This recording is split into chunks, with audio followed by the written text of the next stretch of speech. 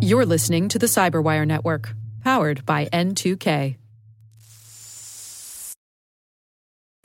You know, it's really important to build a better, more comprehensive understanding of the relationship between people and digital technology. Hello, everyone, and welcome to the CyberWire's Hacking Humans podcast. This is the show where each week we look behind the social engineering scams, phishing schemes, and criminal exploits that are making headlines and taking a heavy toll on organizations around the world. I'm Dave Bittner from the CyberWire, and joining me is Joe Kerrigan from the Johns Hopkins University Information Security Institute. Hello, Joe. Hi, Dave. We've got some fun stories to share this week. Later in the show, we've got my interview with Max Kilger from UTSA, that's the University of Texas at San Antonio. He's going to talk about the 6 motivations of bad actors.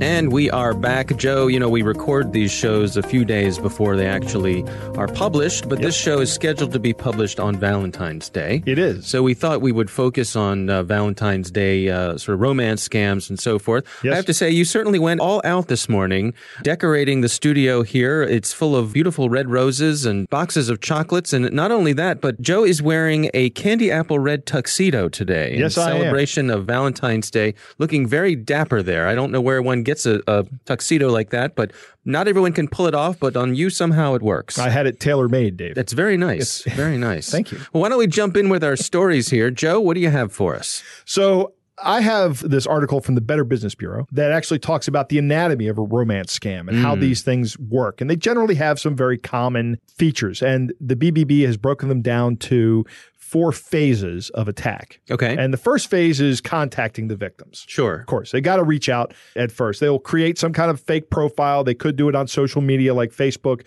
or they could do it on a dating site using a stolen credit card and actually set up what looks like a legitimate profile. But then they're going to quickly try to move you off of that platform of communication to try to communicate with you via email or texting. Why do you think that is? Maybe it's harder to trail them. I suppose the actual dating site systems may have things in place to try to protect people, and so you want to get off that platform? That's part of it, that they want to get off the platform that actually looks for their activity. Also, the scam is going to become pretty evident when the charge gets challenged on a credit card. Oh. And then that site's going to get shut down, or that profile is going to get shut down. But if they've already moved you off to email or texting, then they've already gotten you isolated from the platform. Right. Isolation is kind of a common theme that we're going to see here. Mm-hmm. The next step, or next phase rather, is grooming. They are going to learn everything they can about the victim's life. Mm-hmm. And this stage can go on for months. Some scammers will send small gifts. They'll send daily text messages or direct messages on Facebook or Twitter or something. The grooming also focuses on, once again, isolating the victims from their friends or family so that they don't have help when making decisions. In other words, they're going to make these decisions in a vacuum without talking to people. They're going to say things like, I don't think that your brother likes me. Oh. They're going to try to, or I don't think that friend has our best interest in heart. Right? They're going to say just things, keep this between the two of us. Keep this between the two of us. This is one of the red flags that you tell your kids, right? If somebody ever says, let's let this be our little secret, then that's one of the first things to let you know that you should be talking to somebody about it. Right. Yeah, true. So anyway, this phase of grooming goes on for months. And then phase 3 is the sting, right? This is where they cash in. And the scammer will ask for money, usually on an emergency basis or a plane ticket to finally meet. If the victim sends money, the scammer will always find ways of asking for more money, right? They've struck oil and they're going to pump this well until it's dry. Yeah. And the BBB was saying that there have been incidences where these scams have become dangerous and victims have unwillingly been pulled into money laundering operations, drug trafficking operations, and in a few cases, they've even been convinced to fly to foreign countries where they've been kidnapped and held for ransom. Wow. Which is terrible. Yeah. Absolutely just appalling. At some point in time, most people catch on and they realize it's a fraud, or they wind up getting bilked out of all their money, which is a sad situation.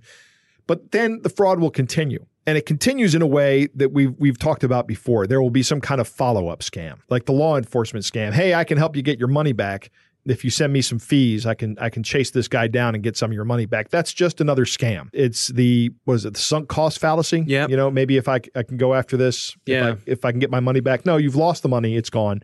Don't try to get it back. My dad used to say, throw in good money after bad. Exactly. That's a great way to say it. Yeah. Or, and this is insidious, the scammer may sometimes admit that the original relationship was a scam, but that they actually fell in love. Right? Really? Yes. They'll have the audacity to do that. And then the scam will continue as before. Wow. So the question is, how do you protect yourself? And actually, there's a really useful website that's from the Australian government called scamwatch.gov.au. They have an entire section dedicated to romance scams. And they say, obviously, if you can spot this early on, you're better off. Right? Yeah. So if you can spot a fake profile, that's your best defense. So look for these markers. Do a Google image search on the profile picture. And if it comes up as a bunch of different people or as a different person than the person you're looking at, you know that they just pulled that person's picture and put it onto a fake profile. Right. Right. And we've seen that happen. We had the military officer who had all of his images stolen, and somebody was absolutely impersonating this guy. Yeah. Using his name and image. I'll tell you, my wife probably once a week gets a friend request on Facebook that is one of these scams. My wife gets them frequently too. Yeah. It's a military guy, or a guy in a military uniform, a handsome man in a uniform. Right. Yep. Once a week, she probably gets one. Yeah. It's terrible. Yeah. My wife, like your wife probably, just ignores them. Yeah. And reports them. Yeah. Look for incorrect location information. You know, like if somebody says Baltimore, right? Something doesn't match up. It indicates that they're just using city names and states, or they're in the wrong state. They want to meet with you despite the fact that they're maybe in Arizona and you're in Maryland. Someone who's not from the United States might not know that that's a very far away place. So it doesn't make any sense. Make sure the physical attributes match the description of the picture. They're going to have physical attributes in their description. And if it says they have blue eyes and you look at the picture and the person has brown eyes, that should set off a flag. Oh, yeah. Look for really broad specifications about what this person is looking for. In other words, I don't care anything about you. I just want to hook up. I just want to meet with you. That's another telltale sign. They're just casting a wide net, right? And of course, broken English. If you see broken English. Right. And then once you've already started communicating, watch for the warning signs like they try to quickly move you off another platform to communicate. We talk about that happens very early. And then there are inconsistencies in their story. Those every one of those inconsistencies should be a red flag to you. Yeah. It's tough, Dave. It is. You know, you can protect yourself if you're vigilant. Well, you got to get the word out there, I think, to your friends and family and folks who might be susceptible to this sort of thing. Exactly. Vulnerable. Tell them to listen to this show. That's right. So my story this week is actually an example of this. This comes from the folks at AARP, who I would like to point out I am not quite yet old enough to be a member of, but boy, I'm heading that way. Right. Me too. This is AARP. They had a story about a woman they called Amy. That's not her real name. Amy found herself alone in her mid-50s. She'd had a troubled marriage. She'd had an abusive husband who had died from cancer. And some time had passed after he died, and she decided it was time to put herself out there. So she signed up for Match.com, and she had a pretty straightforward pitch. She said, looking for a life partner, successful, spiritually minded, intelligent, good sense of humor, enjoys dancing and traveling. No games. So she went on a few dates. She met some people. Nothing really clicked, but then the system came back and informed her that it had a 100% match for her. This was a handsome, fit, silver-haired man in his early 60s. He lived less than an hour away, and so she followed up, and this is when things started with Dwayne. Never trust a guy named Dwayne. We're going to really hit the Dwayne contingent of our listeners there, Joe. Sorry. So Dwayne wrote back. He had a long message describing his life, said he was a computer systems analyst from California. He grew up in England. So imagine the accent, Joe, the accent. He wrote her detailed romantic descriptions of how he imagined their first meeting. She actually did a little bit of digging. She found his LinkedIn profile. It was sparse, but it was there. Right. It seemed legit. So he's got a bigger footprint than just some rando. Right. He told her that he traveled a lot for work, that he was currently working in Malaysia. And one day, after exchanging notes with him for months, she came home and she found a beautiful bouquet of flowers and a note that said, "My life will never be the same since I met you. Love, Dwayne." And so she feels like she's falling for this guy. Right? Well, soon enough, Dwayne starts asking her for money. And he assured her that he was financially secure. He had a large trust fund in England, but he just needed a little bit of help getting some components out of customs for his job. He was having some issues with some bank accounts, and could she just wire him some money just to help out? He'd pay her back as soon as he returned. Sure. And so she wired him $8,000. Wow. Well, this is how it begins, right? Yes. So Dwayne strings her along. And That's a big first hit, though. $8,000. Yeah. He strings her along, promises that they're going to meet, can't wait to meet her. But the requests for money keep going on, and excuse after excuse for delaying their inevitable face-to-face meeting. Right. So finally, Amy's sister-in-law, who's been kind of, keeping track of all this and is concerned, she sent Amy a link to an episode of all things, The Dr. Phil Show. Huh. And if those of you who may not be in the U.S., Dr. Phil is a TV psychologist, I guess, or I don't know what his counselor. doctorate's in. Yeah. It's probably, I don't know, economics or something. It's unrelated. But anyway, it's Dr. Phil. And people come on his show and he gives them advice on how to live a better life. And Dr. Phil had a couple of guests on his show, and it was two women on the show who'd been scammed, and their stories looked all too much like Amy's. Right. So at this point, Amy starts using reverse image search on Google, which you and I have talked about before. Yes. On the pictures that Dwayne had sent her. And sure enough, they were obviously a real person, but they were not Dwayne. It was someone else who, as we've spoken about before, was completely unaware that he was involved in this scam. Correct. At all. So over the next few weeks, she continued to unravel the scam, but in the end, she had been tricked out of more than $300,000. Oh, my God. It's heartbreaking. Yeah. She owned her home. When her husband had passed away, she'd gotten some money and she owned her home. And this scammer knew that. And in some of the early discussions, they talked about their finances and so on. She contacted the FBI. She learned that there was very little that they could do to help get the money back. But one of the things that this article from AARP points out is that this is really a multifactored trauma that she went through. Obviously, there's the loss of the money. Right. But also there's the loss of the love. Right. And there's the feeling of being fooled. Yes. And the victims, they blame themselves, but quite often their friends and their family blame them as well. Right. Right. How could you be so stupid? Right. Is the thing that we hear. And we've said this time and time again, that this is not something that is an indicator of your intelligence. This woman is in a situation where her husband has passed away. Her marriage wasn't that great. Right. So she's been conditioned all of her life or all of her marriage for being set up for this kind of scam. Right. Almost. She's a prime target. She's a prime target, exactly. Unfortunate circumstances she's experienced. I mean, she's got this guy who for the first time in a long time is somebody that's nice to her. Yeah. And unfortunately, it was a scammer who just absolutely abused that. Yeah. One of the things it said in this article, I think it was one of the FBI agents who said, love is the most powerful drug there is. Yeah. And I think there's something to that. So, we talk about you have to have empathy for these folks. But I think that's a part that's overlooked quite often is the part of the loss is you're not a fool for falling in love. Right? I mean, the heart wants what the heart wants. Yes. Right. Could she have been more careful? Sure. Sure. But the feeling for her was real. Right. And the loss and the suffering of that is real. So I guess one of the other lessons here is just be careful if folks fall victim to these things, don't pile on. Yeah, don't jump on them. Try to help them, but try to be a little more empathetic. They're going through a lot. Because there is something out there that will fool you. Trust me. Yeah, that's right. That's for sure. All right, well, those are our stories, Joe. It's time to move on to our catch of the day. Joe, our catch of the day, this is actually something that I came across when I was searching around for some of the romance scams, knowing that we were going to be doing an episode today, thanks to Valentine's Day. Yep. And this is an online profile that someone had put in on one of these dating sites. And the profile goes like this. The profile name is, I Won't Murder You. My self-summary.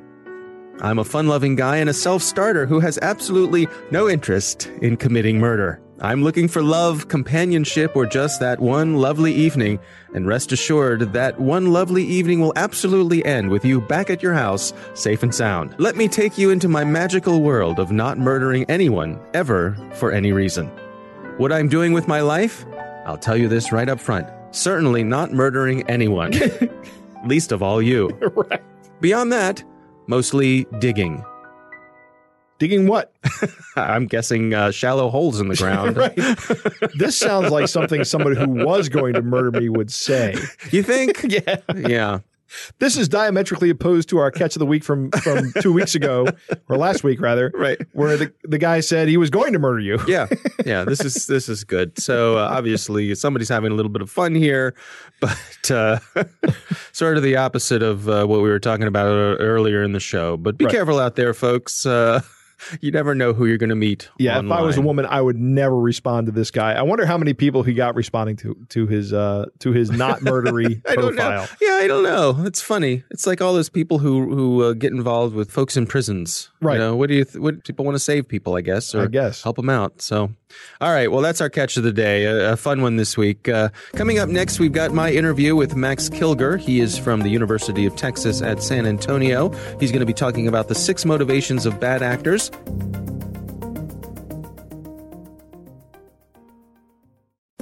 Joe, I recently had the opportunity to speak with Max Kilger. He is the Academic Director of Critical Technology Studies at UTSA. That's basically a program that prepares people for a career in the intelligence community. And he spoke to us about the 6 motivations of bad actors. Here's my conversation with Max Kilger. Well, let's dig into the list here. It's the 6 motivations of bad actors. Take us through, what are we talking about? Sure. So there are 6 of them, and I'll list them off first. Money, ego, entrance to social group, cause, entertainment, and status. And a good way to remember this is just to remember the word Mises. If you remember the old Hanna-Barbera cartoon with the mice, Pixie and Dixie, and Jinx the cat was chasing them, saying, I hate Mises to pieces. I like Mises to pieces. Yes, I remember exactly. Yes. Yeah, exactly right. And it's actually also a play off the old FBI counterintelligence term MICE, which stood for money, ideology, compromise, and ego, which are the standard reasons why it was thought that people betray their country. I see. Well, let's dig into them one by one there. Take us through the list. Sure. So money is obviously the first one, the motivation for malicious online actors. And that's the one that you see in the headlines all the time with financial assets and bank breaches, credit card breaches, and things like that. So that's a very major motivation for malicious online actors. It has been for some time, and it will be for some time to come. The second one is ego. And ego has been around a long time, since the early days of the hacking community, where basically this feeling of I've basically challenged and won over the machine. There are these technical obstacles, and I'm very clever, and I've overcome them. And so that's sort of the second motivation for individuals to basically exhibit online malicious behaviors. Kind of bragging rights, I suppose. Bragging rights, but it's also just this feeling of accomplishment. It's I pitted myself against the machine and I won. Gotcha. All right. What's next? The next one is entrance to social groups. So, of course, you have hacker groups and hacking communities, and you just can't walk up to them and say, hey, I'd like to join you guys. Doesn't really work like that. So basically, you have to demonstrate some skill and expertise. So you may write a particular exploit or piece of malware and show it to them and say, hey, look at this, piece of malware or this exploit. And they go, oh, yeah, that is pretty cool. That's pretty clever. Oh, okay. We'll take that exploit and you can join the group. Right. So you get to be a member of an exclusive club. That's correct, sir. Yeah. What's the next one? The next one, the fourth one, is cause. And that one is basically the one you think about it in terms of hacktivism and political causes, basically using the internet to promote a specific ideological, political, cultural, or social cause. And next? Entertainment. This is one that in the early days of the hacking community was fairly popular. Hackers are fun-loving, prank-pulling, mischievous folks. And so in the old days, they loved doing that. And then this cause for malicious online actors kind of disappeared for a couple of decades. But in the last, say, 5 to 7 years, it's come back because of a number of things, including sort of a large number of naive users now on the internet. So there are lots of soft targets. There are a lot of different ways to basically taunt and torment people. And so entertainment has kind of made a comeback. And the last one? Then the last one is status. That is your status in your local hacking group and your regional hacking group, nationally and internationally, depends upon your skill and your expertise in a specific technical area like networking or information security or operating system kernels or hardware and things like that. So status might be a motivation for a malicious act just to say, oh, look, I was able to breach this firewall. I was able to defeat this security system on this phone, things like that. Now, I suppose these motivations don't have to be isolated from one another. Do you find that certain ones tend to pair together more than others? Well, that's kind of interesting. Not as much as you think. Typically, people who have similar motivations tend to group together. And also, they tend to be sort of, oh, this is a primary motivation, whether it's money, whether it's entertainment, whether it's ego. They tend to be fairly primary. And we'll see some secondary motivations, so you'll see them paired a bit. But often there's one that's very strong, and then there's sort of a secondary one that's much weaker. Now, I guess to that point, do you see folks who are grouped together, is there a disdain for people who are motivated by other things? Yeah, that's correct. And actually, in the very old days in the hacker community, what happened was individuals who were interested in hacking for money, basically stealing credit cards or things like that, were looked down upon by the other members of the hacking community. That's actually kind of past now, and now we have this huge cybercrime community. And so there are a large number of cybercrime groups. And so the old days are kind of gone. Now, for folks who are looking to protect themselves against these sort of things, and I'm thinking particularly when it comes to things like social engineering, I mean, how does your work inform those defenses? What kind of advice do you have for people? It's the usual advice that you're going to hear sort of from other sources. It's the usual stuff. Oh, don't open things from people you don't know. Whenever for example, I receive a notification, say from a bank or from a company that I do business with, I'll never click on the email or click on the links. I'll always just go to the company's website and navigate to find whatever offer or whatever piece of information or whatever action I have to do, so that I never really try to react to anything that's either a URL in your email or an attachment that you have to open. So that's a pretty good piece of advice. And another one, of course, is to put some sort of defensive system on your machine, whether it's one of the local antivirus companies stuff, to use VPNs, don't use public networks, the usual things like that. Although putting, say, antiviral and anti-malware software on your machine, it's good, but none of them are perfect. They're always going to let some things slip through. So just be aware. It's a kind of warm and fuzzy feeling, but don't get too cozy. Yeah. I mean, it's interesting to me, for you as someone with deep knowledge of social psychology, you kind of sit at that intersection between the human side and the technical side.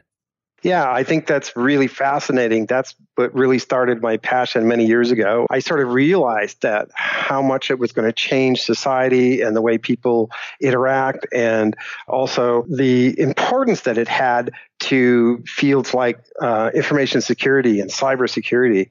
And I spent a number of the first years when I was doing this sort of wandering the halls of Washington, trying to say, hey, look, you should probably pay attention to this human element of cybersecurity.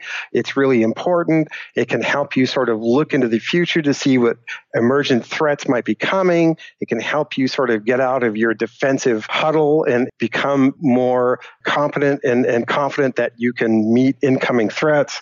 But I have to tell you, it was a very tough sell in the early days. And do you suppose that folks are starting to catch up and get the word? I mean, it seems certainly that with all the phishing attacks that we've seen lately, that the social engineering side of things has really come kind of front and center. Yeah, that's actually a very good observation. And I'm actually happier because people are beginning to seriously consider some of the human elements and components in cybersecurity. And even in the cybersecurity field, now you have threat hunters who basically go out and look for threats and profile them and try and track what they're doing. And so that's actually encouraging because you're really using the human components and profiling to basically help protect your organization. The thing I always tell people is, hey, look, it's really important to build a better, more comprehensive understanding of the relationship between people and digital technology, because once you acquire that better understanding, you can begin to look out into the future and begin to say, oh, over here, that looks like that could be a potential emerging threat. And once you begin to do things like that and develop future scenarios, you can basically inform policymakers. You say, hey, look, we think this might be coming from this direction and it looks pretty serious. And then policymakers can make the decision to put resources against that potential threat, and you're not always being placed in sort of a reactive position. Interesting stuff, huh, Joe? It is interesting. I give talks from time to time to groups of people in the community. Most recently, I gave a talk up at Hagerstown Community College to a group of small business people on cybersecurity. And we talk about why people hack. And I touched on all these different reasons. And I really like Max's Mises. Yeah, it's easy to remember. Yeah, as an old fan of cartoons, that sticks with me.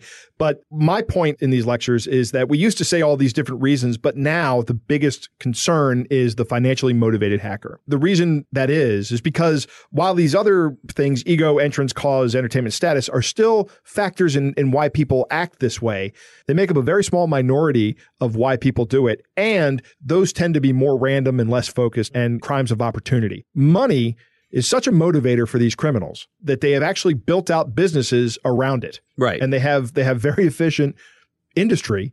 It's an industry now. Yeah. To go ahead and exploit people and get their money. Right. It's not just the hobbyists. It's not just the hobbyists. It's not their kit computers in the garage. Yeah. It's like, imagine, years from now that what you're looking at Google now has some kind of, or Amazon or Apple now has some kind of counterpart that's an illicit operation that is as big as those operations. I don't think it'll ever get that big, but you're looking at a late startup for these kind of businesses, right? Where they're actually starting to make money and they're being very profitable at it. I agree with Max's statement that the focus on the human element of security is a long time coming, and that it's really good that we're finally just now starting to get onto it, but we really should have been getting onto it a lot earlier. Yeah. It's interesting. Why do you think that is? I think because we've all focused on the technology. And maybe the technology has actually gotten better. We've talked about this before. Sure. The technology has actually gotten good enough that the economic forces now push us to work on humans. Right. But if we'd spent time anticipating this problem, and that's kind of the issue, is we tend to be a little more reactionary than we should be. We should be trying to anticipate problems and get out in front of them before they happen. Yeah. But that's hard to do. Yeah. Especially on a global scale. Well, thanks to Max Kilger for joining us, and thanks to you for listening. That is our show this week. Thanks to the Johns Hopkins University Information Security Institute for their participation. You can learn more about them at isi.jhu.edu.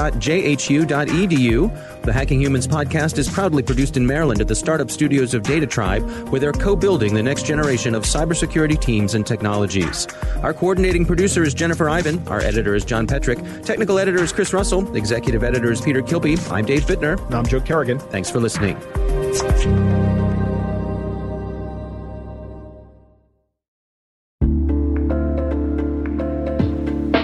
Hey all, Rick here. At N2K CyberWire, we're dedicated to continuously improving the quality of the news and commentary on our network. That's why we're inviting you to participate in our 2024 audience survey. It only takes a few minutes, and your feedback is invaluable. Plus, you'll have the chance to win a $100 Amazon gift card as a thank you for your time. Head on over to cyberwire.com/survey. That's cyberwire.com/survey to share your feedback now.